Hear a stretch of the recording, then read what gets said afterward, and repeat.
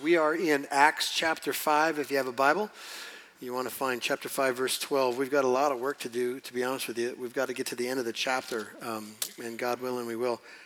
Acts chapter 5, verses 12.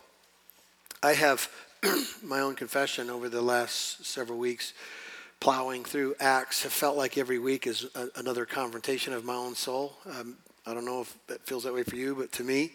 And so sometimes I write questions that I'm absolutely convinced the Holy Spirit wants me to answer, but I write them and tell you, so you probably feel the burden of my angst. And I apologize for that. I do not want Acts to feel like a perpetual introspection of failure, all right?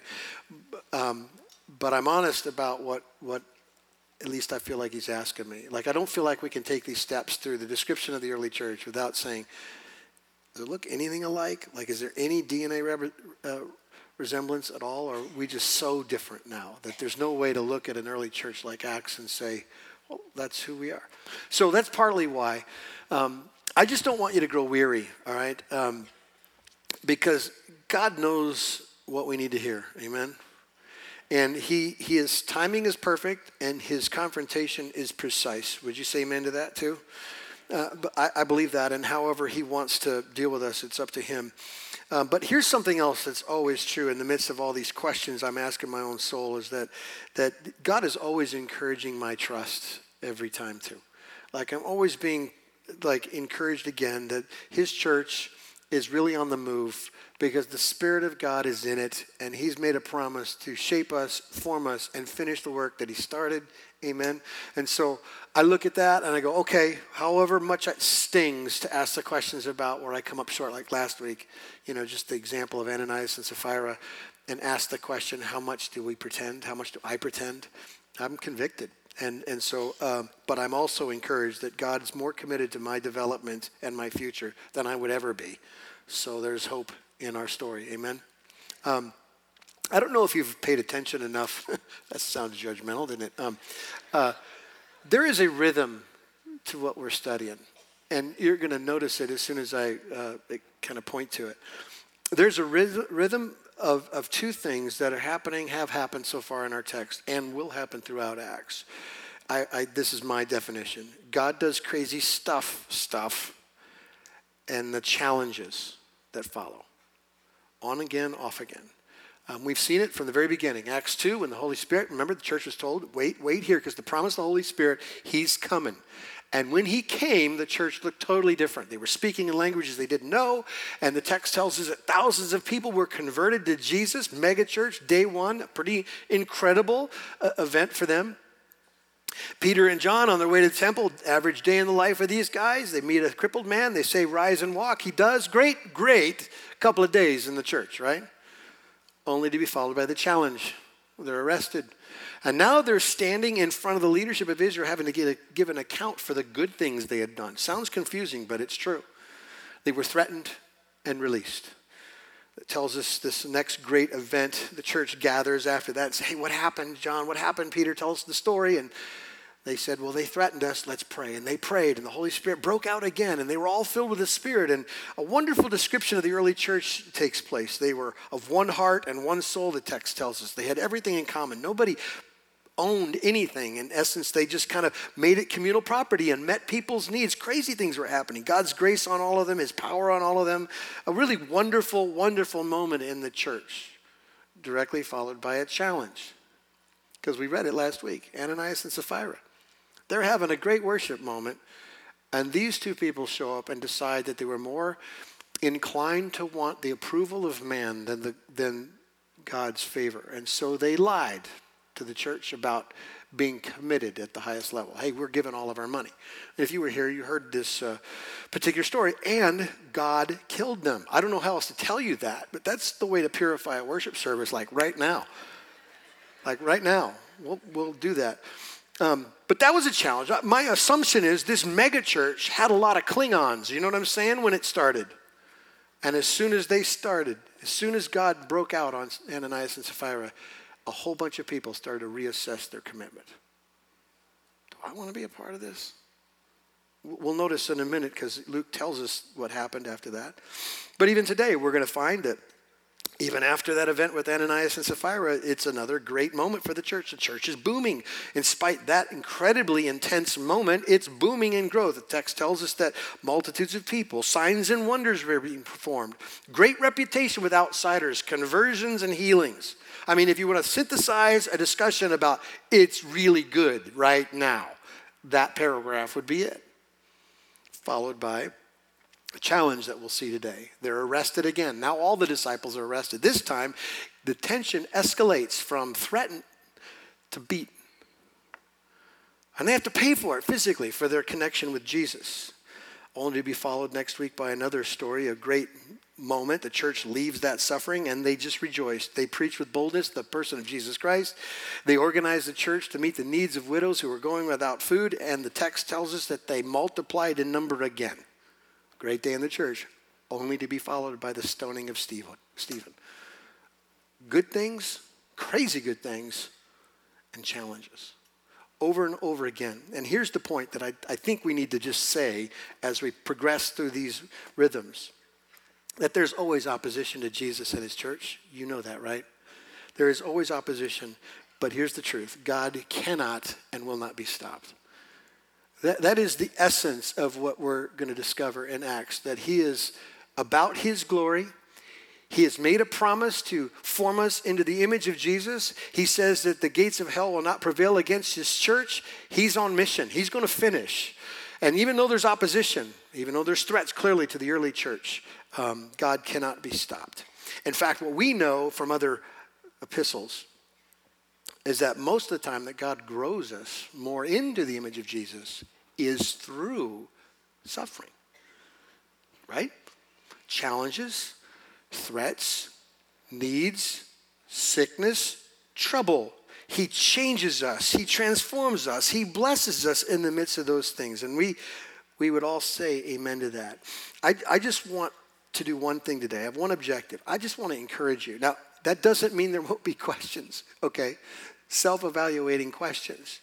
But I want you to see this list that I've created as a way to encourage you about what God is doing in his church, okay? So I've given it just a very simple title. If you like notes, here's where you write. What happens when God blesses his people? What happens when God blesses his people? Here's the very first thing from our text. God answers prayer, okay? You have to back up to chapter 4, verses 29 to 30. So we'll get the prayer that they prayed after the arrest.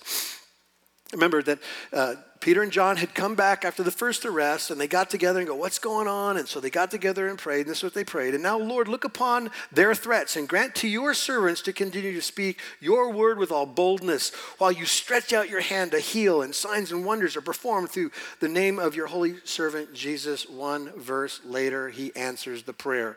And when they had prayed, the place in which they were gathered together was shaken, and they were filled with the Holy Spirit and continued to speak the word of God with boldness. Answer number 1. Now skip over to verse 12 to see the totality of the answer of chapter 5. Now many signs and wonders were regularly done among the people by the hands of the apostles.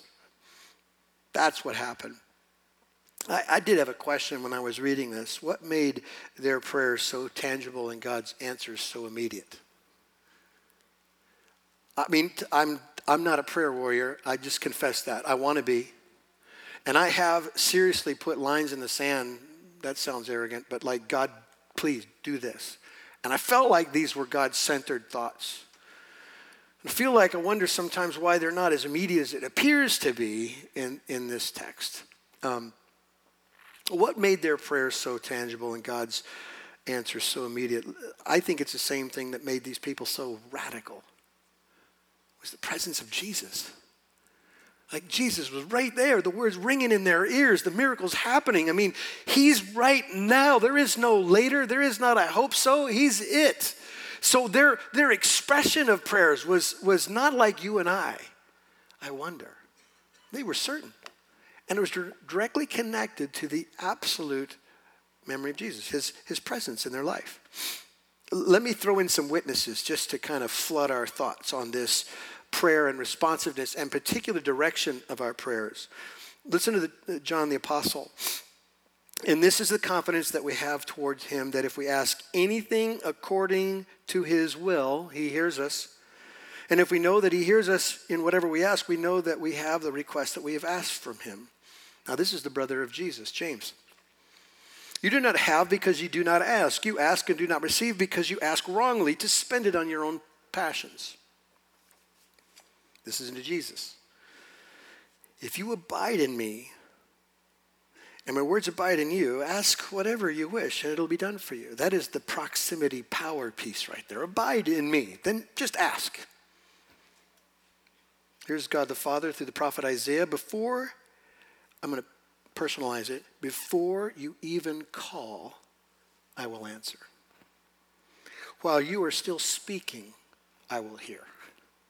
That's the Father's promise to us. Here's David. He understood something. Delight yourself in the Lord, and he will give you the desires of your heart.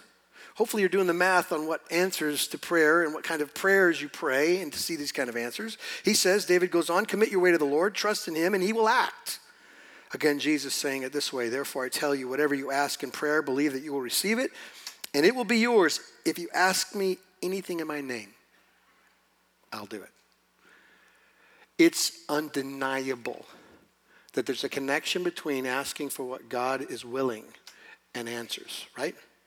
That's said over and over again. The disciples prayed two specific things that we can tell from the text. God, please give us boldness to preach Jesus and keep doing the miracles, signs and wonders, because you're using it to open people's eyes to your reality.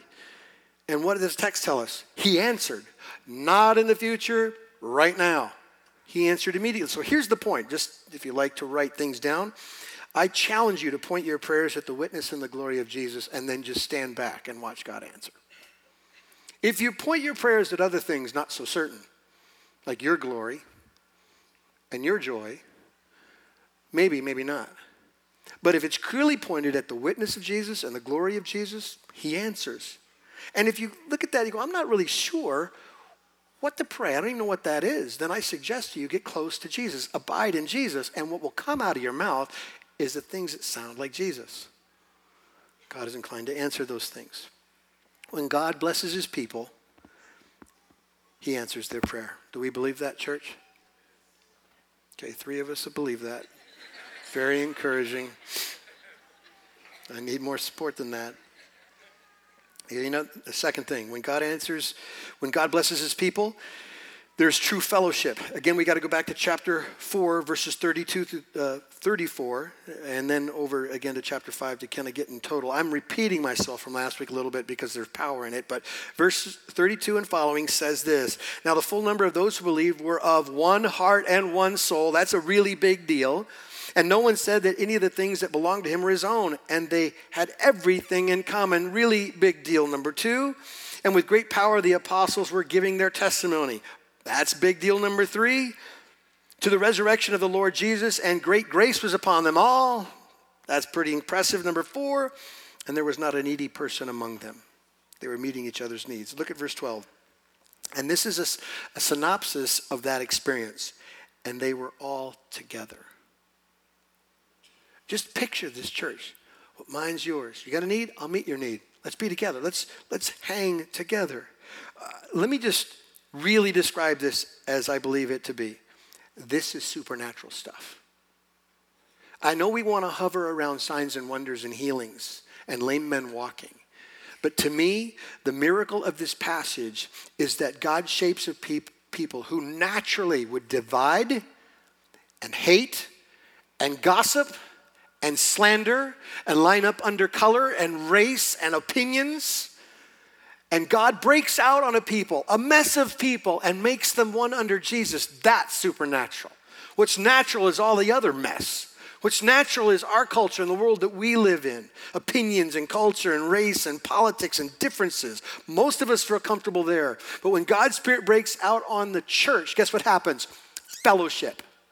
Legitimate, true, God-centered one another's. That's what happens. For those who believe in the gospel of the resurrection, we're united deeply in the Spirit through the Son to the Father, okay? Therefore, we are in communion not only with Jesus that you celebrated just a minute ago, but with each other. Communion doesn't just exist privately between you and the Father. You get that. But he makes us into a body of people. Fellowship, true fellowship. When God blesses his people, all the divides go down. All the wars and arguments and opinions go down because Jesus goes up in our lives. Do you understand? And there's true fellowship when God blesses his church. Here's how we see people.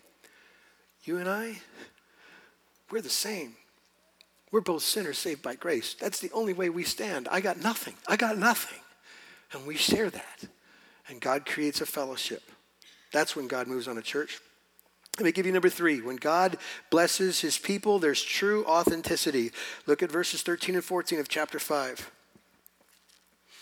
Again, after that wonderful display of signs and wonders, and they were all together, none of the rest dared join them, but the people held them in high esteem. And more than ever, believers were added to the number, multitudes of both men and women. This is confusing if you're just reading it without some clarity, because it sounds like it's double talking. Nobody dared join them, but they had multitudes joining them. That's what it sounds like when you read it. But there's a key understanding to the words used in 13 and 14 that clarify. That phrase, the rest, compared to the word believers in verse 14, that's the key. Let me just remind you of what has already taken place. After what happened to Ananias and Sapphira, the cost of commitment and loyalty to this fellowship just went through the roof. I can't imagine if we held a service and a couple of people decided to pretend a little bit with God and they just pass away right in our service. And we simply said, hey, God takes this thing seriously. How many of us would be here? That shouldn't be played with. That's a dangerous thing. The rest in verse 13 were observers. They were the curious, they were the impressed, but they weren't the saved. It would be no different when God shows up and he starts doing miraculous things. Who wouldn't show up for the magic show? And if it's true that nobody really owned anything and they were just meeting each other's needs, well, who doesn't have needs? You'd probably want to show up there too because they were probably meeting yours. And they had this thing called fellowship and relationship that doesn't happen anywhere else. It really doesn't. The church is the one and only thing that looks like that. And so it was peculiar in a good way. And so they came. Who wouldn't want those things? But what Ananias and Sapphira told him, that playing with God without full devotion was extremely dangerous. Jesus, by the way, wasn't ever shy about talking about the cost of following him. He said, here's how I want you to do it. I want you to give up your life. Pick up your cross. You know that object of death, torture, and murder? Pick that up. Be like that and come after me. That's how much you lay down your stuff in your life. Follow me. Admit your need. The most gory, hated part of the good news story is that you have to admit that you need him. That all of your righteous deeds are like filthy rags and you don't merit any favor from God. In fact, you're so twisted, I'm so twisted in my thinking, I cut myself slack in all my behaviors and God sees them as sin. And I have to admit that. I have to come needy. Stop pretending. And just as a comparison, there seems to be a big difference between the early church that I'm reading about here and the modern one I live in. My observation. I'm going to split this. I've been a Christian for 35 years and I've been a churchgoer for 55. Okay? My dad's was a pastor. So I had an obligation. You were in church my first 20 years, 3 times a week plus. No options. And even as an unbeliever, I could witness some things. And now as a Christian, I witness some things. And I think there's always been 3 types of believers in a church. There are true believers, people who by faith come to Christ, who lay their life down and pick him up and follow him. And there are non-believers, people who confess, I'm just curious about Jesus. I don't really love him. I'm not devoted to him. But I declare myself to be a non-believer. And then the church is full of make-believers. People who like what goes on, like the side benefits of a fellowship, like how they feel about themselves when they sit in a pew or take communion, but they're not his. They make believe. They're sort of a more extreme version of Ananias and Sapphira. But what seems clear to me in this text is that these people didn't play around with God. They were, in simplistic terms, people who loved Jesus. And I think what's clear is that God blesses his people with true authenticity when we go after Christ. That doesn't mean you're not all welcome. I'm really glad. I'm not naive to who's here. Doesn't bother me. I'm glad. I want you to love Jesus. I want you to know him. I want you to see your sin and trust in Christ, no matter who you are. But when God blesses his people will look like his people, and not this other version I don't even know how to define and the scriptures has no place for. Do you understand what I'm saying?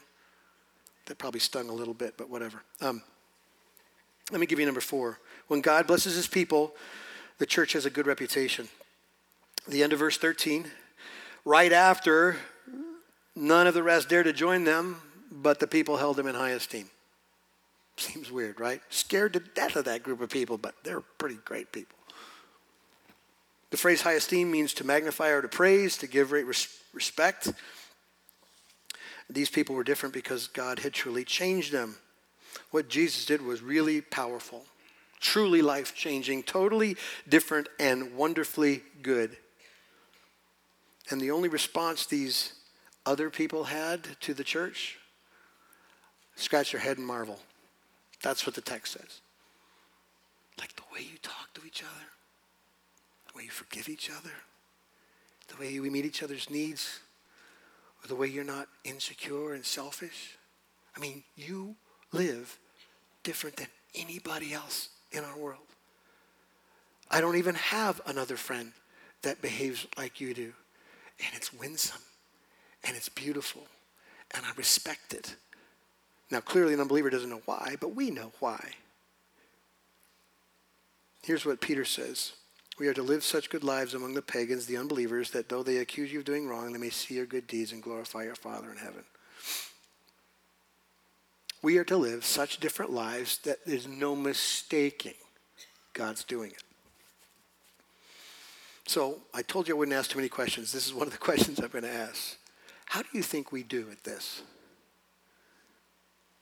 Do we stand out? What do you think? I don't mean by being weird. I mean by being godly. I don't want you to be weird. Things like this. Do they experience the love of Christ through us? Like this affection and care and concern that doesn't happen without Jesus changing our hearts? Do they see the miracle of reconciliation in us? Do they see all these walls and divisions between people types and opinions break down because Jesus is the point of our life and living? Do they see that? Or they just watch us divide up and go, you're no different than we are. We hate too. Do they watch the humility of Christ in us when we repent of our sins? Do they see the joy of the Lord in us that surpasses all understanding?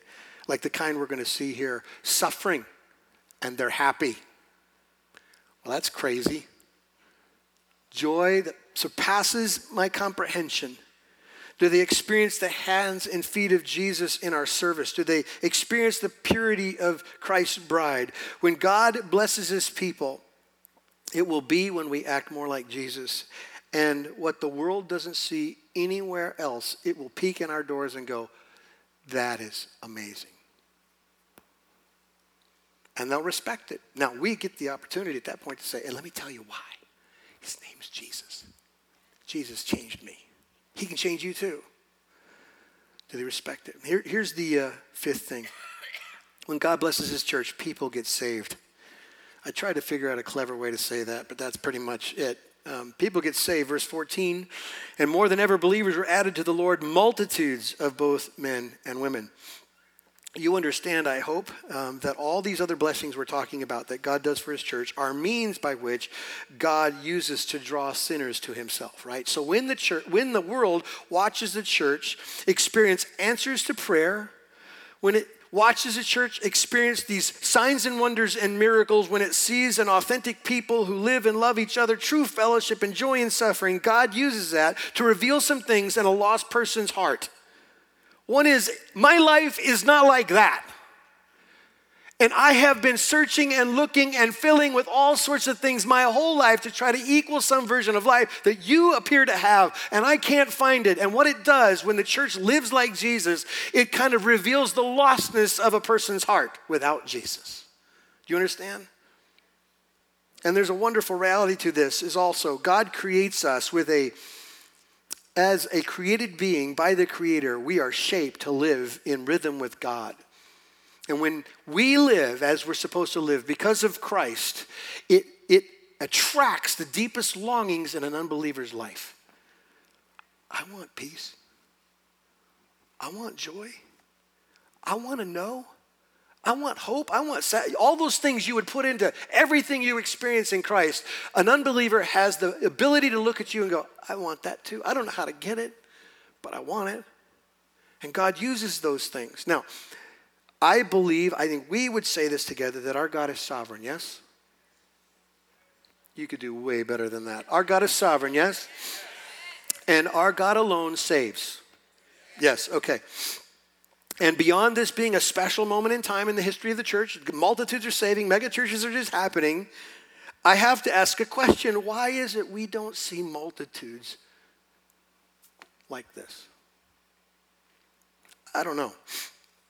I wonder sometimes if God would bless us like this, if we would live like them. Again, I told you I'm not trying to pick on you. I mean, all of these questions I've beat myself with since Thursday, so thank you very much. By that I mean simply radically. Humble, bold, trusting, believing, confessing. Those people seem to have a lot of God in them and around them. I wonder if we suffer from getting all that we want, and all that we want isn't very much. So we don't see that reaction. Maybe they look at us and say, why would I consider Jesus? Your life is just like mine. What's the win? What's the upside?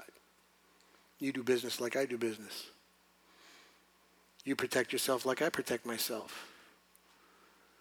You're an isolated man like I'm an isolated man. By the way, this is my narrative, not yours, okay? Just a question. When God blesses his people, miracles happen. Verses 15 and 16. Now after these multitudes, both men and women, so that even carried out the sick into the streets and laid them on cots and mats, that as Peter came by, at least his shadow might fall on some of them. The people also gathered from the towns around Jerusalem, bringing the sick and those afflicted with unclean spirits, and they were all healed. Now this might be where some of us start to shut down, because we simply compare what's going on here with our experience and go, I've never seen that. I've heard, because I've heard of great things happening, but me personally, right? Of what God has done. And maybe, and I've told you this before, sometimes I just think, well, God chooses to do it for others, not me. But to be honest, this isn't a typical event. And so I had this moment in the preaching collective that I felt like I should just say it to the guys. I felt like we've been bumping into these signs and wonders over and over again for the last several weeks. And there's just some assumptions that we make about them. They're happening, they're real, God's doing it. But I have had questions in my own mind and had other people ask me questions. How does that fit in our modern mindset? What do we think about signs and wonders now? So I'm going to just take a little pause in our little talk to bring in some thoughts about signs and wonders. So if you're one of those people who have asked the questions about where does this fit in our culture and our mind, let me just give you a couple of thoughts. Let me first of all give you their function. Their why, because then you'll understand what God is doing with them, as opposed to how they're presented in our world. Like they're very self-gratifying.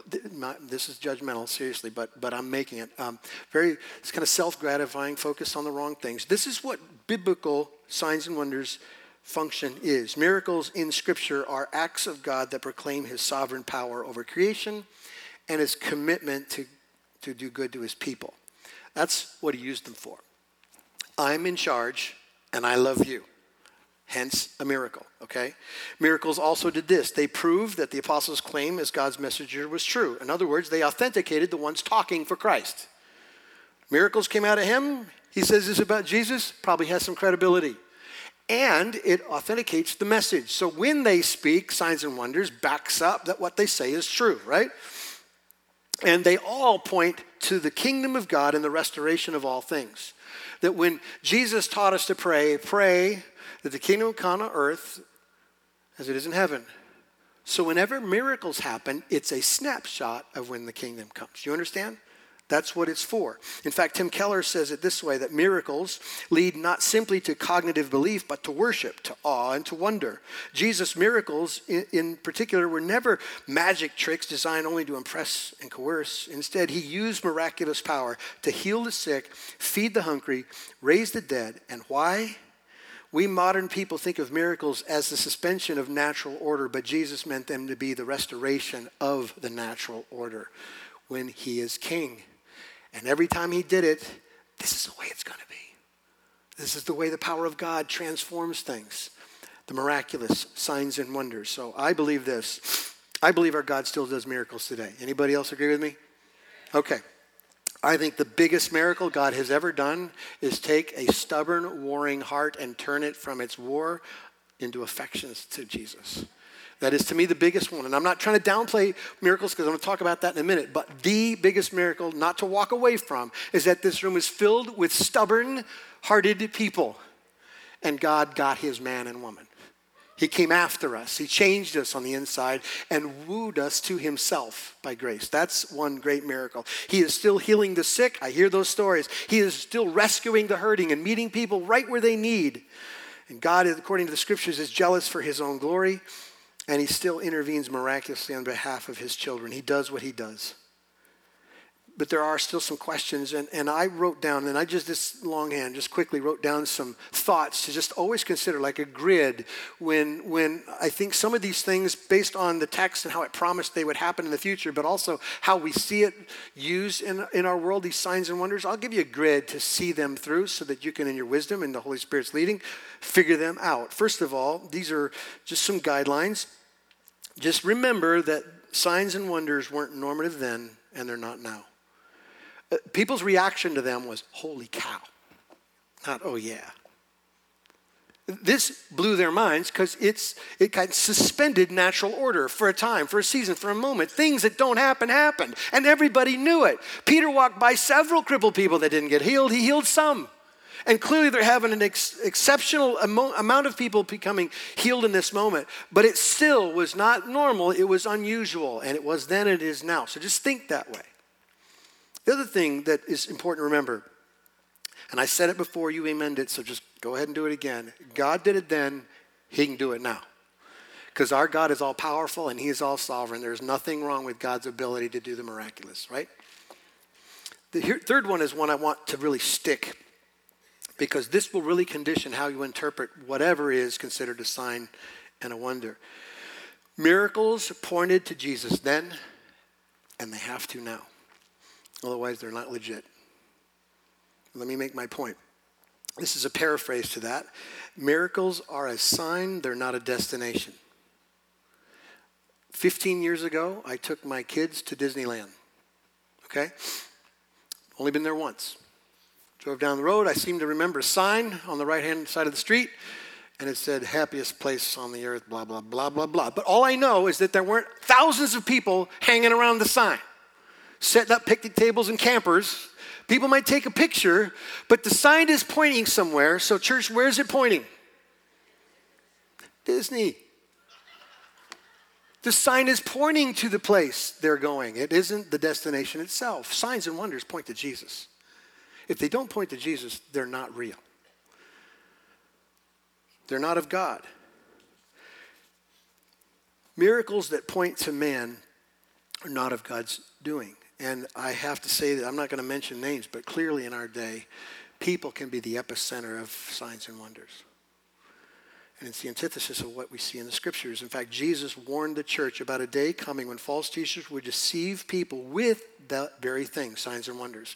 In Matthew chapter 24, he says this, for false Christs and false prophets will appear and perform great signs and miracles to deceive even the elect. And the way you'll know is if it doesn't point to Jesus. It's all for him. One last kind of grid to think through. Miracles are miracles. I know that's not very clever, but in other words, they're undeniable. Chapter 4, verse 16, the unbelieving, warring world looked at what was going on with the disciples and said, clearly God's doing something. It's undeniable. That was their response to signs and wonders. And that should be our response to the legitimate. They're instantaneous and they're complete. They're miracles. When God blesses his people, miracles happen. Okay, we've got a few minutes and 2 more points. When God blesses his people, and just a warning, this one's not going to feel good, he brings persecution. I know you think I've lost my mind, but I haven't, so let me prove my point. We're going to read a long narrative now, verses 17 to the end of the chapter, to get us caught up in the context of what's happening with the early church, and then I want to make my point. When God blesses his people, persecution happens. Here's verse 17. But the high priest rose up, and all who were with him, that is, the party of the Sadducees, and filled with jealousy, they arrested the apostles and put them into public prison. But during the night, an angel of the Lord opened the prison doors and brought them out and said, "Go and stand in the temple and speak to the people all the words of this life." And when they heard this, they entered the temple at daybreak and began to teach. Now when the high priest came and those who were with him, they called together the council, all the senate of the people of Israel, and sent to the prison to have them brought. But when the officers came, they did not find them in the prison. So they returned and reported, "We found the prison securely locked and the guards standing at the doors, but when we opened them, we found no one inside." Now when the captain of the temple and the chief priest heard these words, they were greatly perplexed about them, wondering what this would come to. And someone came and told him, "Look, the men whom you put in prison are standing in the temple and teaching the people." Then the captain with the officers went and brought them, not by force, for they were afraid of being stoned by the people, because they were popular at this point. And when they had brought them, they set them before the council. And the high priest questioned them, saying, "We strictly charge you not to teach in his name. Yet here you have filled Jerusalem with your teaching, and you intend to bring this man's blood upon us." Now, I've got to stop. There's a very comedic moment just happened, okay? Their accusation against the disciples is the very thing they asked for in Matthew chapter 27 when they put Jesus on trial and Pilate wanted nothing to do with it. They said, "Let his blood be on us and our children." Remember that? Now they're going, "We didn't mean it. We didn't want anything to do with that because you're trying to accuse us of this man's blood." But it's exactly what they asked for. Verse 29, "But Peter and the apostles answered, 'We must obey God rather than men. The God of our fathers raised Jesus, whom you killed by hanging him on a tree. God exalted him at his right hand as leader and savior to give repentance to Israel and forgiveness of sins. And we are witnesses to these things, and so is the Holy Spirit, whom God has given to those who obey him.' And when they heard this, they were enraged and wanted to kill them. But a Pharisee in the council named Gamaliel, a teacher of the law, held in honor by all the people, stood up and gave orders to put the men outside for a little while. And he said to them, 'Men of Israel, take care what you're about to do with these men. For before these days, Theudas rose up, claiming to be somebody, and a number of men, about 400, joined him. He was killed, and all who followed him were dispersed and came to nothing. After him, Judas the Galilean rose up in the days of the census and drew away some of the people after him. He too perished, and all who followed him were scattered. So, in the present case, I tell you, keep away from these men and let them alone. For if this plan or this undertaking is of man, it will fail. But if it's of God, you will not be able to overthrow them. You might even be found opposing God.' So they took his advice, and when they had called in the apostles, they beat them and charged them not to speak in the name of Jesus and let them go. Then they left the presence of the council, rejoicing that they were accounted worthy to suffer dishonor for the name. And every day in the temple and from house to house, they did not cease teaching and preaching that the Christ is Jesus." God blesses his people when persecution happens. I know that sounds crazy, but isn't that what Jesus said in the very first words out of his mouth at the Sermon on the Mount? "Blessed are you. Happy is the word. Happy are you when others revile you and persecute you and utter all kinds of evil against you falsely on my account. Blessed are you under persecution." The text tells us that these men were beaten. Many writers would say that was the term for flogging. Flogging was 39 minus 1, because 40 was sort of like the number that you would consider someone dying. So many writers would suggest these men's backs were just shredded, flogged. And I don't know how I would respond to a flogging. I'm certain I might have a few more words than what they offered, but there's no record of them saying, "God, we're doing your work. Why? Why the suffering? Why the flogging?" God, could you make it stop? Just make it stop, and I'll be so much more empowered. I'll be so much more of a tool that you can use in this world. Just make it stop. You don't have any record of that. In fact, what they knew was what Paul had said already in Romans. They understood that the present sufferings were not worth comparing to the glory that would be revealed. They knew that. This is nothing. Because your glory, where you're going on display, this is worth it to us. According to church tradition, this is how it ended for these men. Matthew was martyred by the sword. Mark was dragged to the city of Alexandria. Luke and Philip were hanged. John was scarred in a cauldron of boiling oil and survived. Peter was crucified upside down. James was beheaded in Jerusalem. The other James was thrown off a cliff and then beaten until he died. Bartholomew was whipped and beaten until he died. Thomas was run through with a sword, and Jude was shot with arrows. They died confident that God would save them if he wanted to, but they wanted to give him glory, and glory was greater than their suffering. I wouldn't put this in here if it was just up to me. God, I want all kind of blessing. I don't want persecution. But here's what the scriptures say over and over and over and over again. We become more like Jesus in our suffering. He gets more glory in our suffering. Suffering is the way that he shows up for us. In its variety of ways. Clearly here we have the opposition to Jesus in them.